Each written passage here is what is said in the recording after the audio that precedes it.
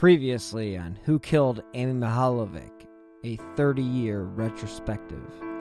We originally took the report as a missing person, and we have changed it now, acting on the assumption that she may have been abducted. It's a shock. We're a very quiet, safe community, and when something like this happens, it just seems unbelievable.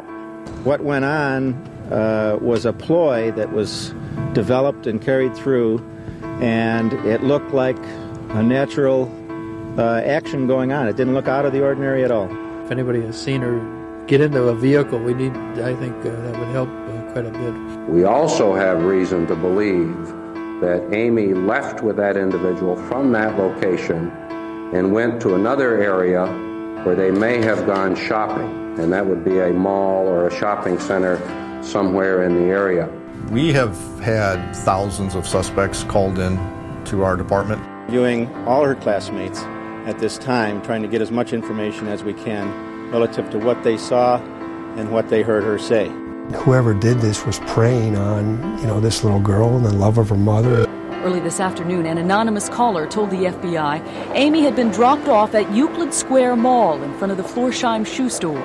Within minutes, the mall was crawling with police. They searched inside and outside, but no Amy. I just want to, reach out and put my arms around her and give her a hug. My instincts told me the searches wouldn't produce anything. That was just my instincts. I know they had to go through that as a part of the process. We have come to find out there was absolutely nothing regarding choir after school on Friday. I don't have any other information. By 6, Margaret called police to report Amy as missing. Tonight, Bay Village parents are keeping a watchful eye on their trick-or-treaters. It's kind of scary to think what happened. I'm glad we have our parents with us. Anybody who knew Margaret well to contact us. There are things that we would love to ask Margaret that maybe Margaret would know. We're hoping that by having people who know Margaret well reach out to us, that we can ask them some of those questions we would have, asked Margaret. Rather than not talking about it, we are being extremely open about it. Not that we're TV stars or people that speak in public or anything like that. You just do it because there's part of your life out there we need to get back home. For something like this to happen in a community that is seen as safe, where people go to live to be safe, I think that kind of situation hit home with a lot of people. For something like this to happen in a community that is seen as safe, where people go to live to be safe, I think that kind of situation hit home with a lot of people. Live in Bay Village, Tracy Carlos, News 5. Nick from the True Crime Garage is back with us. He did a bunch of guest spots on the Who Killed Amy Mihaljevic series last year, and he is kind enough to join us again for the 30-year retrospective. And thanks so much for joining me, Nick. Hello, Bill. Hello. Love the show. Thanks for having me back. And here we are 30 years later. Would you have imagined when you were 10? I would not. That this thing would have gone on for 30 years. At 10, I was still under the belief that until her body was found in February of that year, or later that year, I was still under the impression they'd find her alive. Because there were so many sightings and stuff like that while she was missing. And it just was one of those cases, like you'd be playing catch or ball with your buddies or whatever, and you'd be like, oh, did you hear about the latest Amy Mihaljevic sighting? And I think even a week before she was found, I think there was even a sighting at a mall in, someplace like Tulsa or something like that. And, they were following up all the way up until that day. And no, I never thought it would be 30 years. Yeah, there was one of the sightings that stands out to me. There was one in Oklahoma somewhere. And I believe the woman says that she spoke with the child and claims that the girl told her her name is Amy, or maybe even said her name is Amy Mihaljevic. I don't know. I think probably just Amy, but weird stuff. Now down here in Columbus, this is a super weird case for me because it's actually one that I was aware of when I was 10 years old. I remember seeing the breaking news when she went missing. And to my best recollection, I believe that I was probably seeing the Monday news after school. When they're saying, hey, this girl went missing on Friday, she's still missing. So I guess it wouldn't have, in a sense, been breaking news, but I remember seeing it after school on the news, probably that Monday. And then down here in Columbus, it was a bit different because just being 2 hours away, you're still a bit removed. And I don't really remember hearing much about it between the time that she went missing and the time that her body was found. That's kind of that just to not to interrupt, but that's kind of how a lot of these cases go. Whereas you get that real strong press push right off the bat, and then it dries up after a while. Yeah, and locally you might have a lot of talk. You might see a lot of things on the news or hear things on the radio, read things in the newspaper. Now, keep in mind, I was 10, so I'm not staying up and watching the 11 o'clock news every night. I'm not reading anything other than the sports page. So there may have been things here. I do remember there is a weird article, and I wish that I had it, and I don't know that if you and I ever spoke about it, but there was an article in the Columbus Dispatch, and it referenced child killings in Ohio. There was like 9 of them that were unsolved at one time in the 80s. And really? And they asked, I don't know if like Ann Rule was doing like a book tour or something, but she was interviewed in this article in the Columbus Dispatch, and she referenced that she thought that there was like a child serial killer going on here in the state of Ohio. Now, no disrespect to the late, great Ann Rule, but I reviewed those cases that were listed in that article, and I can't remember if Amy's was one of them. I want to say that it was, but the cases were all very different and didn't seem to have any connection at all. But yeah, as far as things going on down here in Columbus, there wasn't much that I remember between the time that she went missing and the time that she was found. So being 10 years old, I don't know that I put much thought into it. Now, when she was found dead, look, when I was 10, I was still under the belief that the good guys always won. Right. And that 99.9% of everybody on this planet are good people, and there's a very small percentage that are bad. And that's still somewhat true, but not those exact numbers. Sure. But I thought for certain that they would catch whoever did this. And not knowing what I know now, I believed it would be relatively quick. And then let's fast forward to 10 years after the crime, when they released the items that she was carrying with her that day that were not recovered with her body. And the profile. And I remember with those items being released, I thought for sure, boom, it's any day now.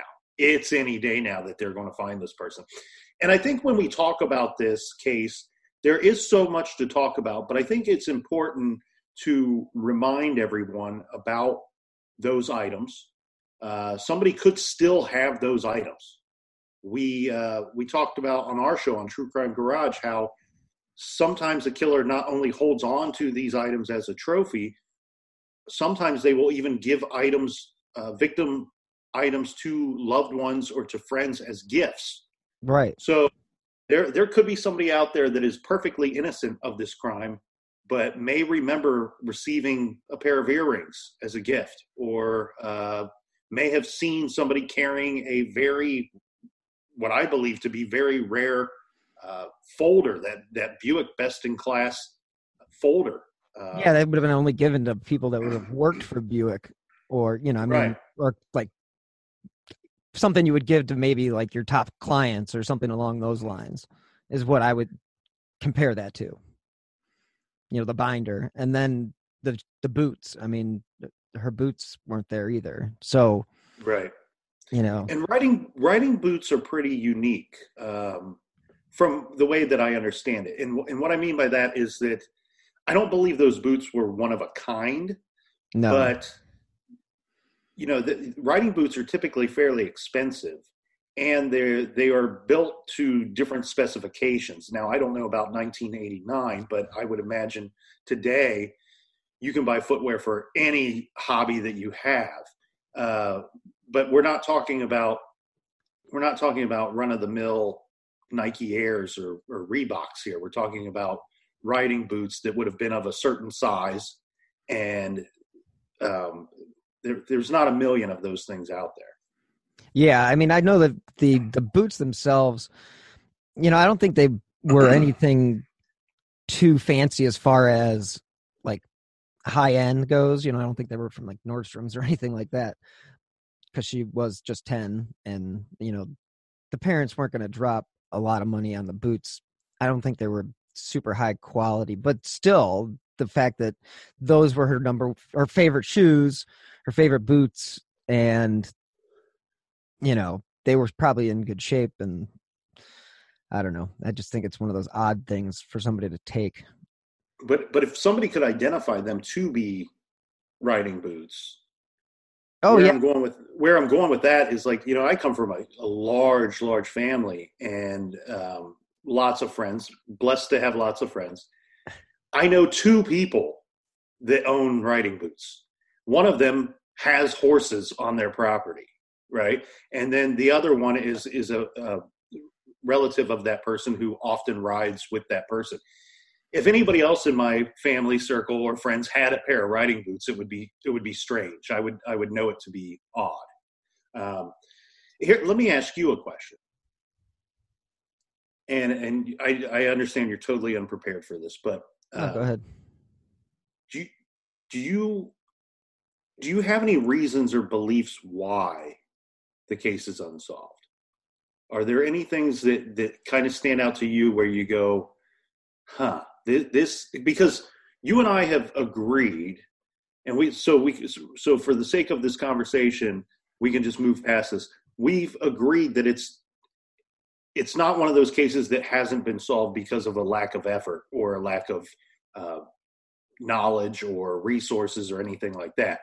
They went full gusto on this thing, right? The FBI was involved within 24 hours. Yeah.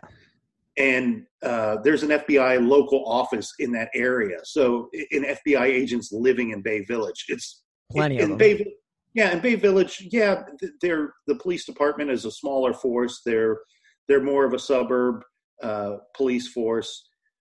A child abduction and murder is not their usual.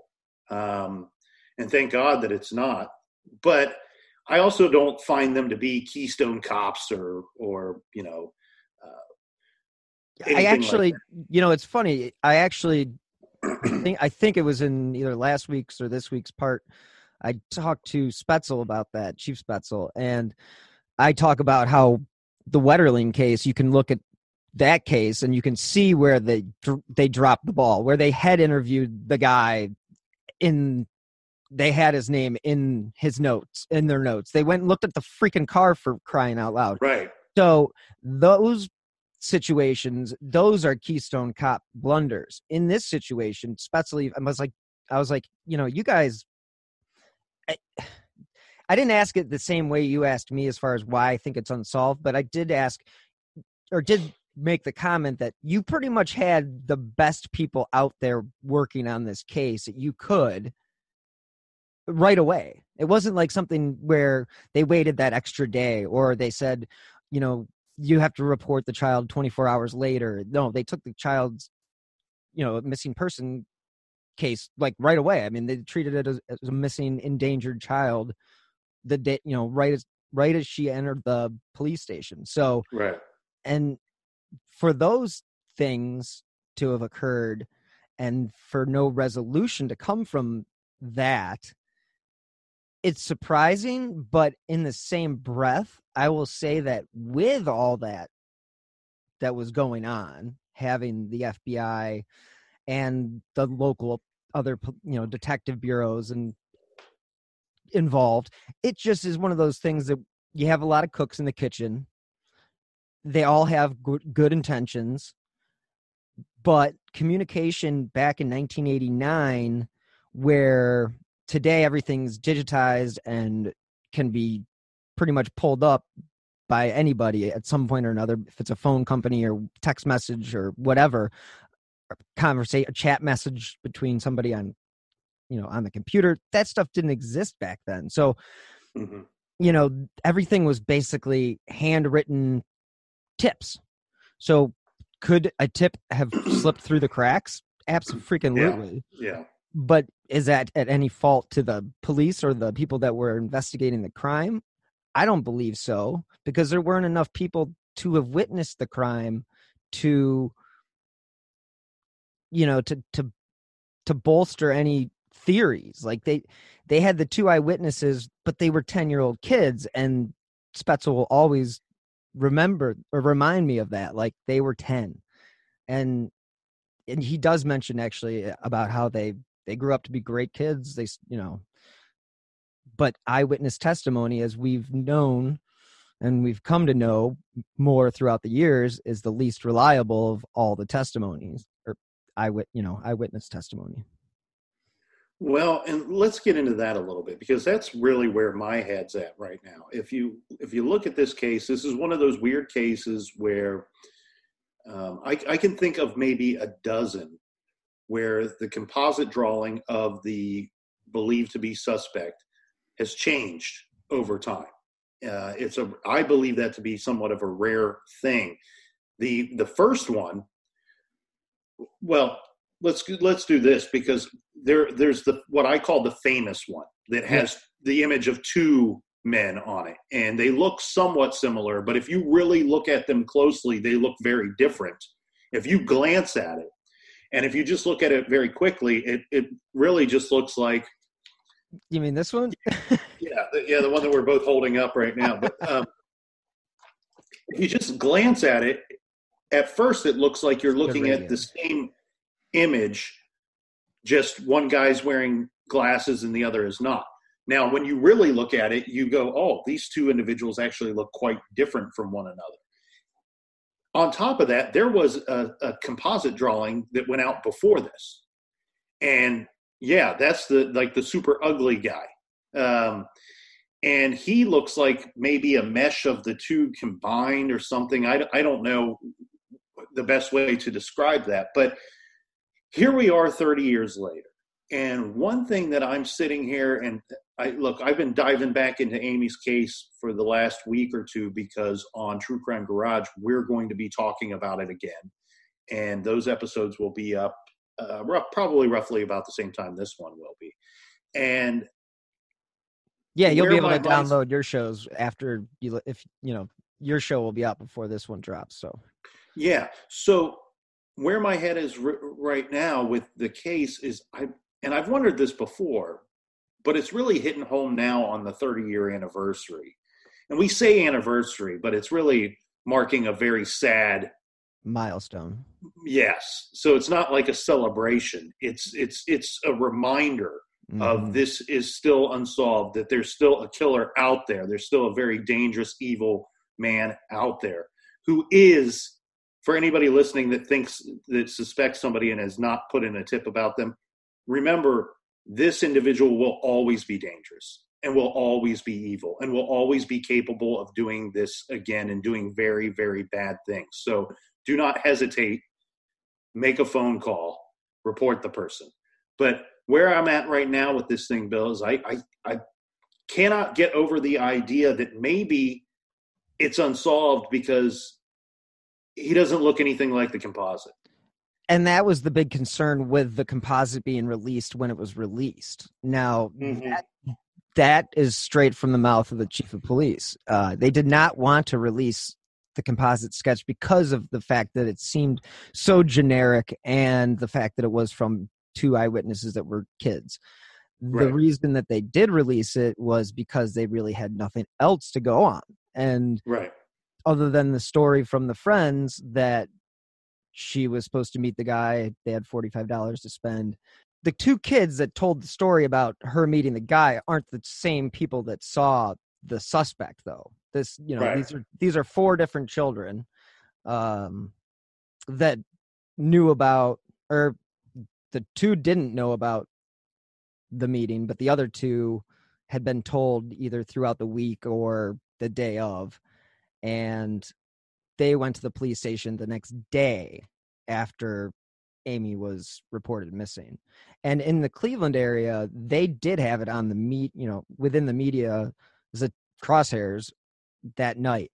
And that was Right. unusual for, I mean, it's not unusual for us to get tips at the news station and to say, hey, we're looking for this child.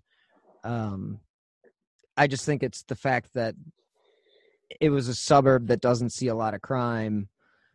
It's very demographically speaking wealthy, and just there's a low crime rate. So it's just to see that occur in that city. And for me, I remember waking up the next day, you talk about seeing it on the news, like that Monday, I would have seen it on the front page of the Plain Dealer the next day, because no matter what, you still see the front page of the paper, even if you are going for the sports page.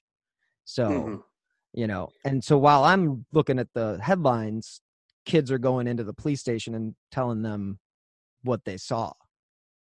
So it's the sketch has probably been a big deterrent, because Spetzel even said in our many talks that they followed up so many lookalike leads. It was just such a waste of time. And people wanted to get back at one another. He even referenced, like, if a girlfriend was mad at her boyfriend, she might call up and be like, hey, that looks like this so-and-so. And, they'd have to go and investigate it. And that's more manpower, more man hours. And I think they did spend a lot of time chasing their tail in that regard.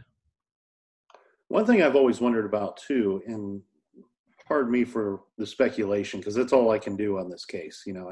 I do know the case well, but we've talked about this before. This is one of those cases where there's meat on the bone. There's something to chew on here. And so then your mind wanders and you start to go, well, what about this? What about this? And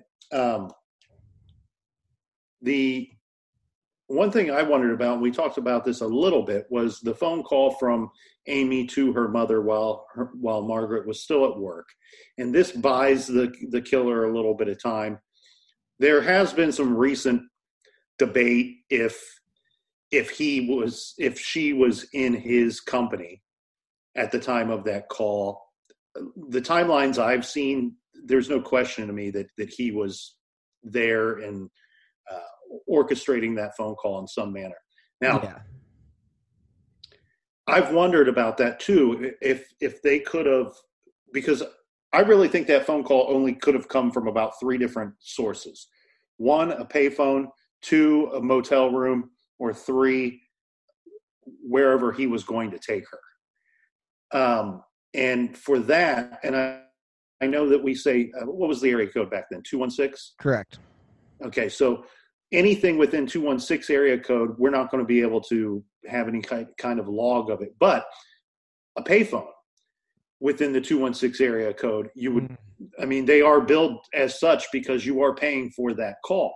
So, and I don't know this to be fact, but I've always wondered, like, shit, man, couldn't you have done, and a 40-mile radius is a big radius, but there would have only been a certain amount of time between the time he walked her away at the plaza to the time that phone call was made. I feel like you could have done some kind of data dump or something and figured out a call to the trading times, right? And maybe what payphone it came from. Now, if in fact it did come from a payphone, may not lead you to the killer. He could have drove in any direction afterwards. But what could have possibly gave you? It's more of the trail, because right now the trail ends at the visual trail ends at the plaza. The audio trail ends at the phone call. Correct. And then we have nothing after that, and we have nothing in between.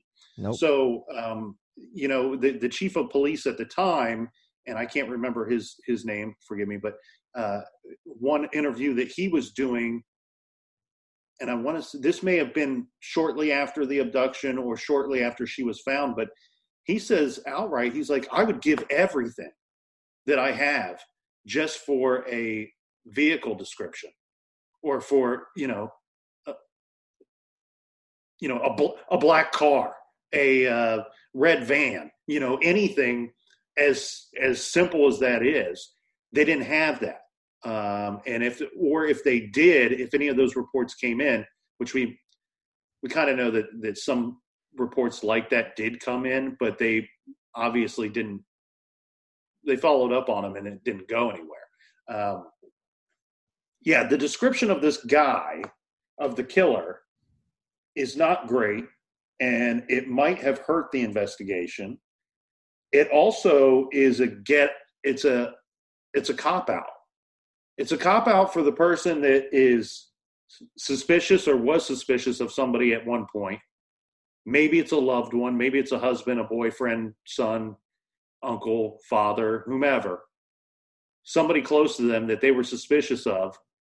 And as uncomfortable as that feeling was, it was so easy to look at the composite and go, well, I'm wrong. It can't be him. He doesn't look anything like that. I'm not calling anybody. And when you review this case, and when you see Dick Wren talking about this case, when you see Phil Torsney talking about this case, and Spetzel, what they're constantly trying to remind us is we still need that call. We still need the public's help. That is what is going to solve this case. Don't let anything deter you from making that tip. Don't look at the composite and go, well, it can't be him. He doesn't look like that. Call in the damn tip. Don't hear something, some teacher that moved to Florida did this. Don't hear that and go, well, I don't need to tell anybody what I know or something that I saw. Right. Because it's 30 years. They don't know who did this. They've said outright, we don't know who did this. They've had good suspects over the years, but and you and I have talked about this too. Ohio is a land of mystery, from missing shipwrecks and lost treasure beneath her surface to strange phenomenon slicing through her skies. From myths that have evolved around historic events and people to the unsolved murders and disappearances that keep her communities wondering what happened. Find Ohio Mysteries on your favorite podcast app, and let's explore the inexplicable. OhioMysteries.com.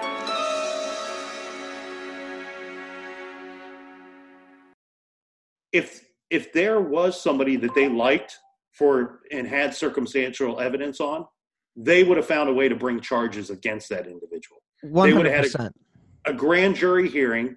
They would have made people talk that haven't spoken, and they would have built a case against that person. That hasn't happened. So what that means is whoever was a suspect, whether it be in the public's eye or in law enforcement's mind, we don't have the guy yet. Now, his name might be in the file somewhere. You've seen the boxes. What kind of mountain of papers is that? Right. There's a good chance his name is in that file somewhere, but they don't have the guy. And very likely, he's probably never been one of the top suspects, whether it be in the public's mind or in law enforcement's mind. Yeah, and I know that. I mean, last week when I spoke to Chief Spetzel, I always try to ask the question of, do you feel like you're one step away from having the guy? Like, you just need that one last thing. And the answer is always no, because they're not there. They need the public's help, and they want to emphasize that just because something's out there in the media does not mean that it's true. And they just want everybody to know that all the people that have been reported on or suspected in this case have been thoroughly, vetted. And it's just one of those things that if they felt like they had enough, I even asked Spetzel all about this. I said, listen, let me hear about the circumstantial case that you had, because he references a case. Bay does not have a lot of murders, but right.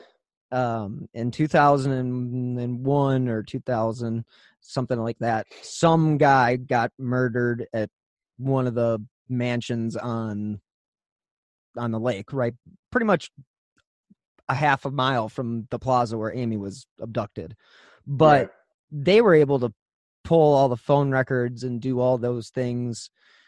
And they were able to, without any physical evidence, they were able to prosecute, get a conviction, sent the guy to jail. And they were able to do that with the phone records and all that stuff. And it's like, I asked him, I said, that's just so frustrating. And it has to be so frustrating for you as an investigator to know that just 10 years later, you were, or 10 years earlier, you could have been using the same technology if it was available, and you would have been able to catch the killer. So, we wouldn't be 30 years talking about it. I also wonder too, like in the early stages of the investigation, when you referenced earlier that when you were 10, you thought they were going to find her alive somewhere. Mm-hmm. And, I think, what was it, just a day or two in, somebody phoned in a tip that she was dropped off at the Euclid Mall. And they spent a lot of time running around in the mall looking for her. Yeah, the Euclid Mall comes up a couple times, and I still have never been able to pin down what exactly the story is, if that's where they thought that she may have made the phone call from. I mean, if this Northeast Ohio and the city of Cleveland, to drive all the way over to Euclid, I mean, you're going from the suburbs through downtown to the east side of Cleveland, or through the east side. You could get there in 40 minutes, though. Sure. It might be a little more difficult at 3-4 o'clock in the afternoon on a Friday, but you'd still be able to do it. You could do it. And I mean, I guess where you're going with that is that's where the suspect could have been from, or that part of town, because that's still the 216 area code. Yeah. Especially, still to this day, but back then for sure. But yeah, it's I cannot believe that if it is the sketch that has thrown everything off, it's a shame, because you really shouldn't take eyewitness testimony or eyewitness sightings, like you should take them with a grain of salt, because of the fact that, dude, you bump into somebody. I've been told this analogy before. You bump into somebody at the mall 2 days ago, and somebody comes up to you today and asks you, what did that guy look like? I don't know. I mean, it's like, what did I eat for breakfast last Thursday? I don't know. Well, and you tend to only remember things more vividly if they're extraordinary. If the guy was wearing a jacket that looked like something Elvis would wear, you would remember the jacket. Right. You might not remember him so much, but you would remember the jacket. This dude is milquetoast. This dude is plain Jane. He fits into the background for a reason, I think. Yeah. And that's one thing that they kept saying early on in this thing is this guy would have been familiar with the area enough to know some things about the area and feel comfortable there. But he wouldn't be so close to the area, or from so close to the area, that somebody would recognize him. He wouldn't go to the plaza believing that somebody would recognize him by name or occupation or anything like that. So that's your fine line right there. And I know that's kind of a profiling thing, but I believe it to be true. And to hear several law enforcement officers and agents to say that multiple times over the years, I believe that to be true as well. The Euclid Mall thing is just weird to me, and I don't want to spend too much time on it, but I do want to mention that anybody that's followed this case, I've talked to multiple people about this case that were from the area that had followed as long as me and you have. And it's one of those weird things. It comes up in conversation. Nobody really knows why it comes up in conversation. It doesn't make really any sense at all, but it's always just kind of been there. And anytime that it's come up, I've heard people go, yeah, I remember hearing something about Euclid, but I don't remember what it is. Maybe it was the whole thing of that person calling in and saying that Amy was dropped off at Euclid Mall. And maybe that's why it sticks with us. And very likely Euclid Mall has absolutely zero to do with the whole thing.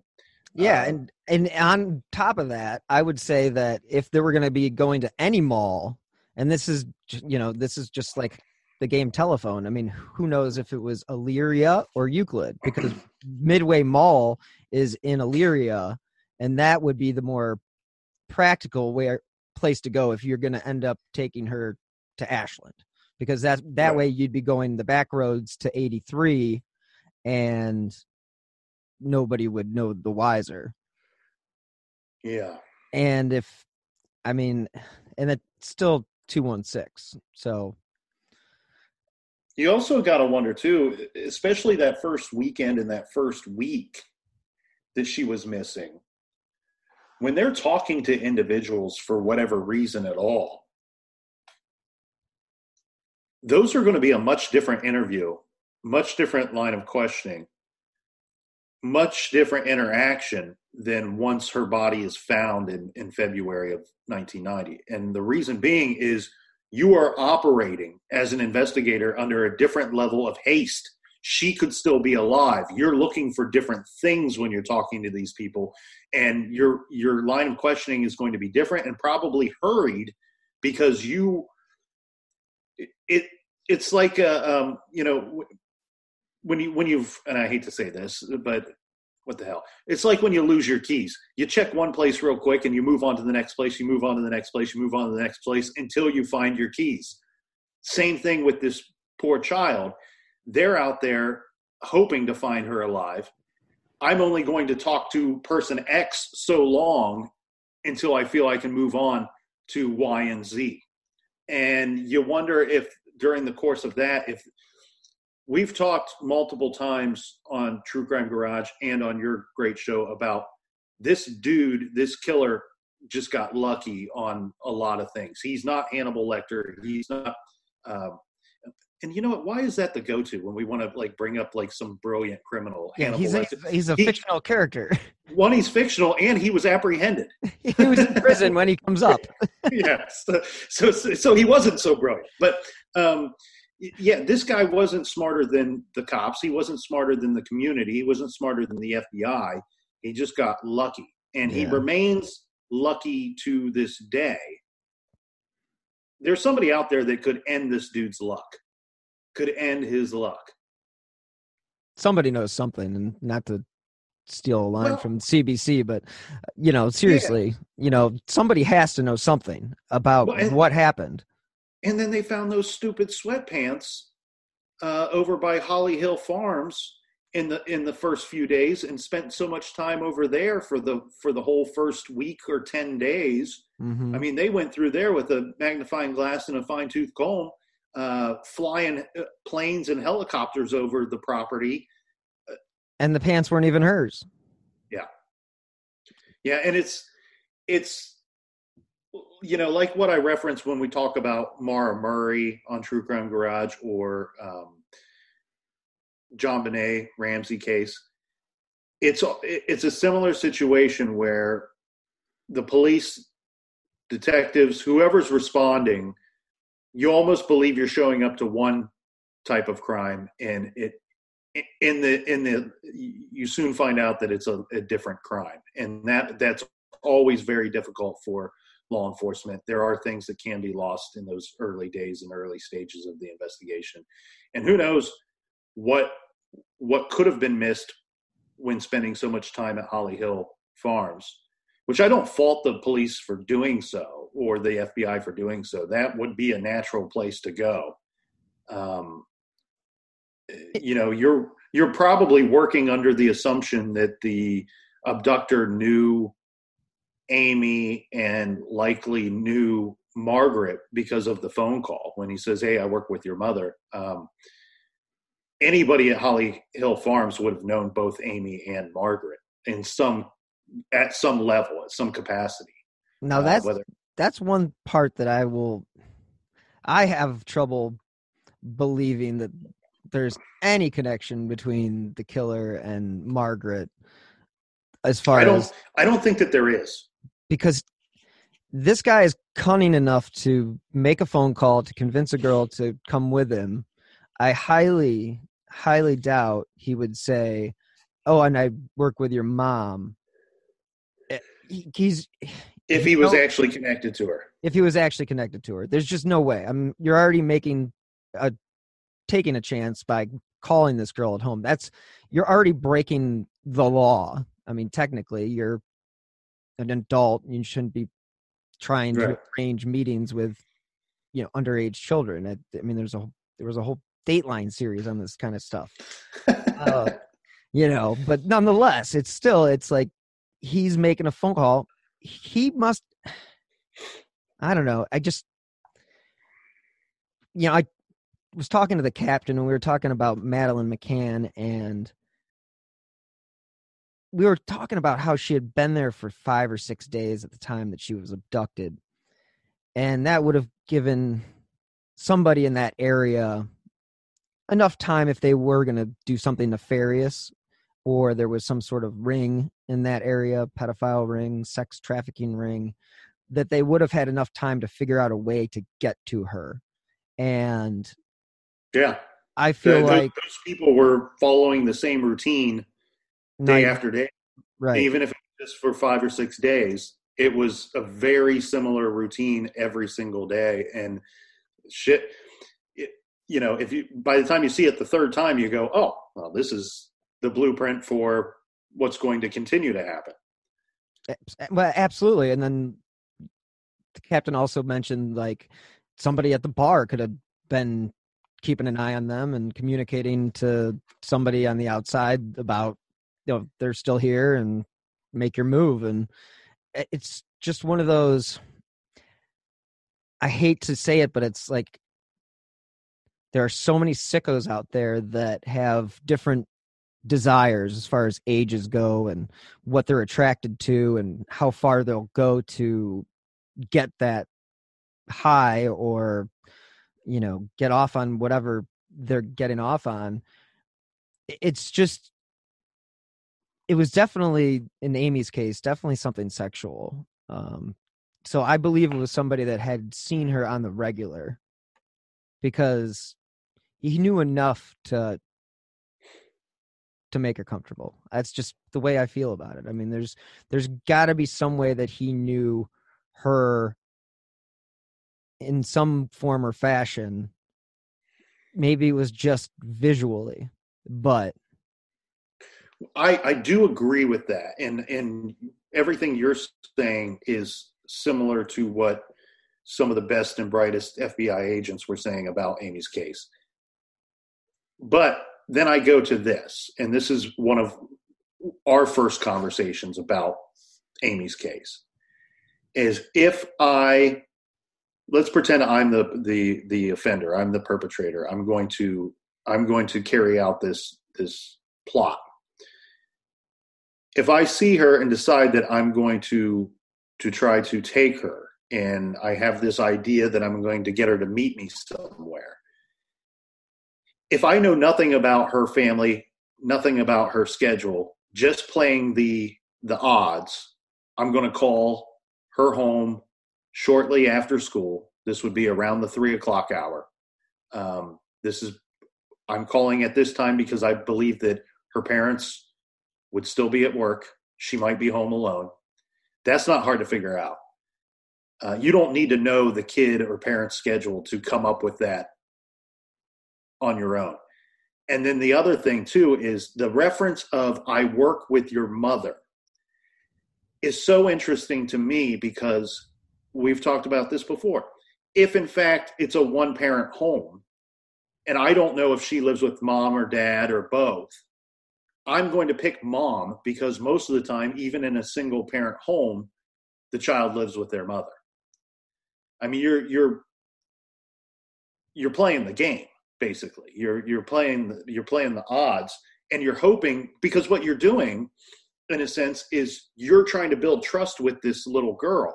You're trying to get her to trust you, and therefore you have to get some things right during that conversation for her to believe you, for her to believe that you are who you say you are.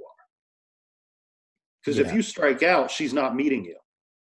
No, I mean, there's so many.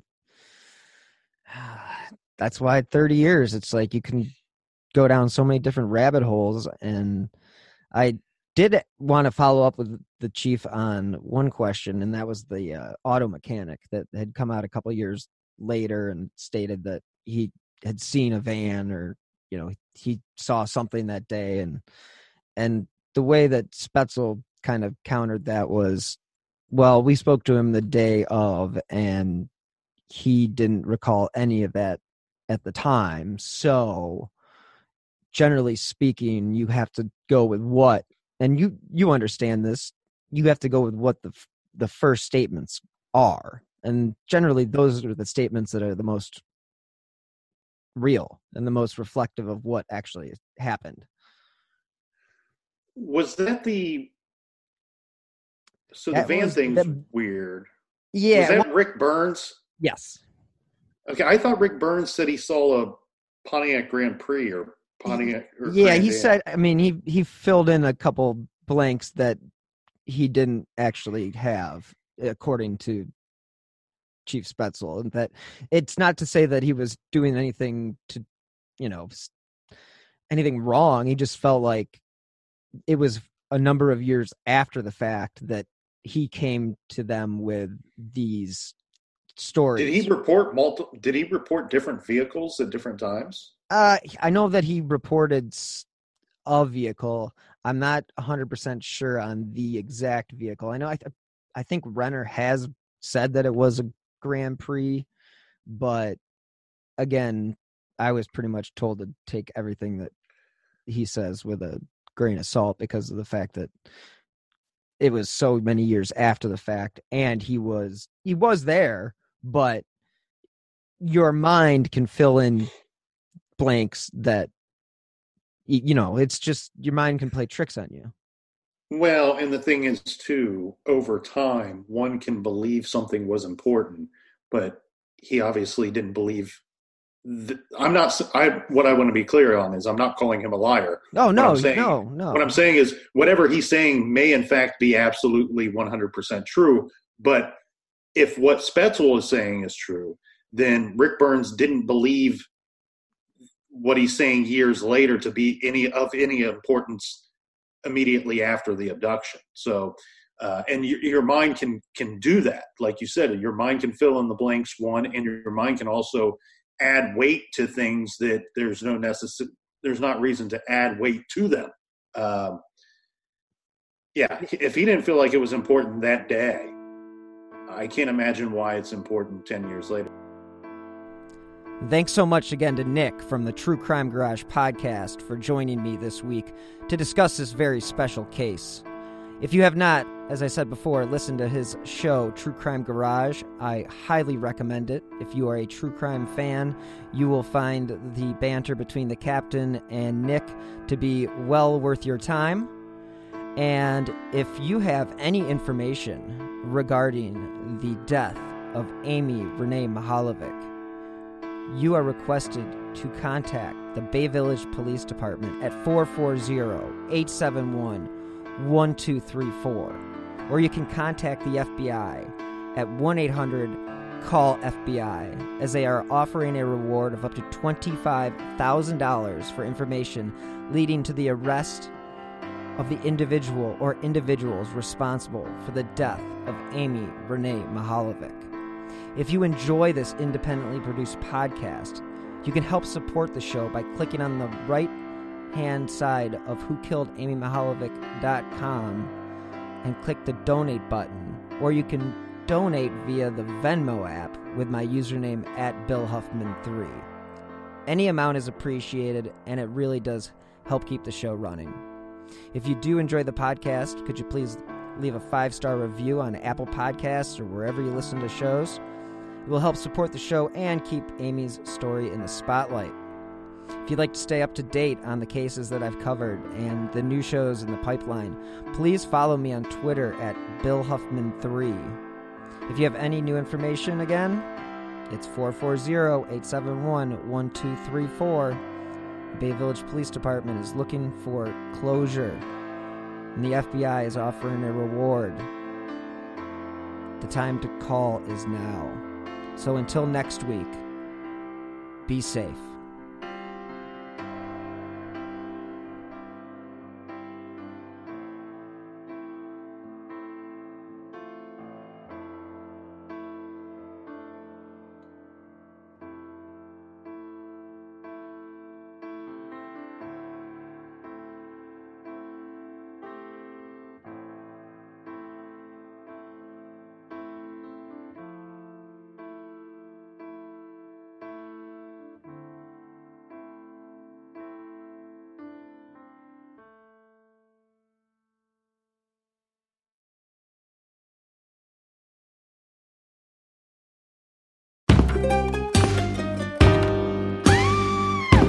Hi, I'm Sean McCabe. And I'm Carrie McCabe. We are, well, married, obviously, but we're also obsessed with the darker side of things. True crime stories, alien abductions, poltergeists.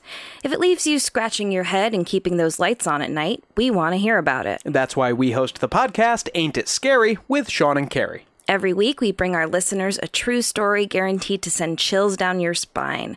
From history's most brutal serial killers to the mystery of spontaneous human combustion. Yep, lots of these stories leave unanswered questions behind, and you'll get to poke through the rubble of the evidence with a hardened skeptic and someone whose mind is more open to fun. Yeah, that's what I was gonna say. You can find Ain't It Scary with Sean and Carrie wherever you get your podcasts, and on social media at Ain't It Scary. Come play with us.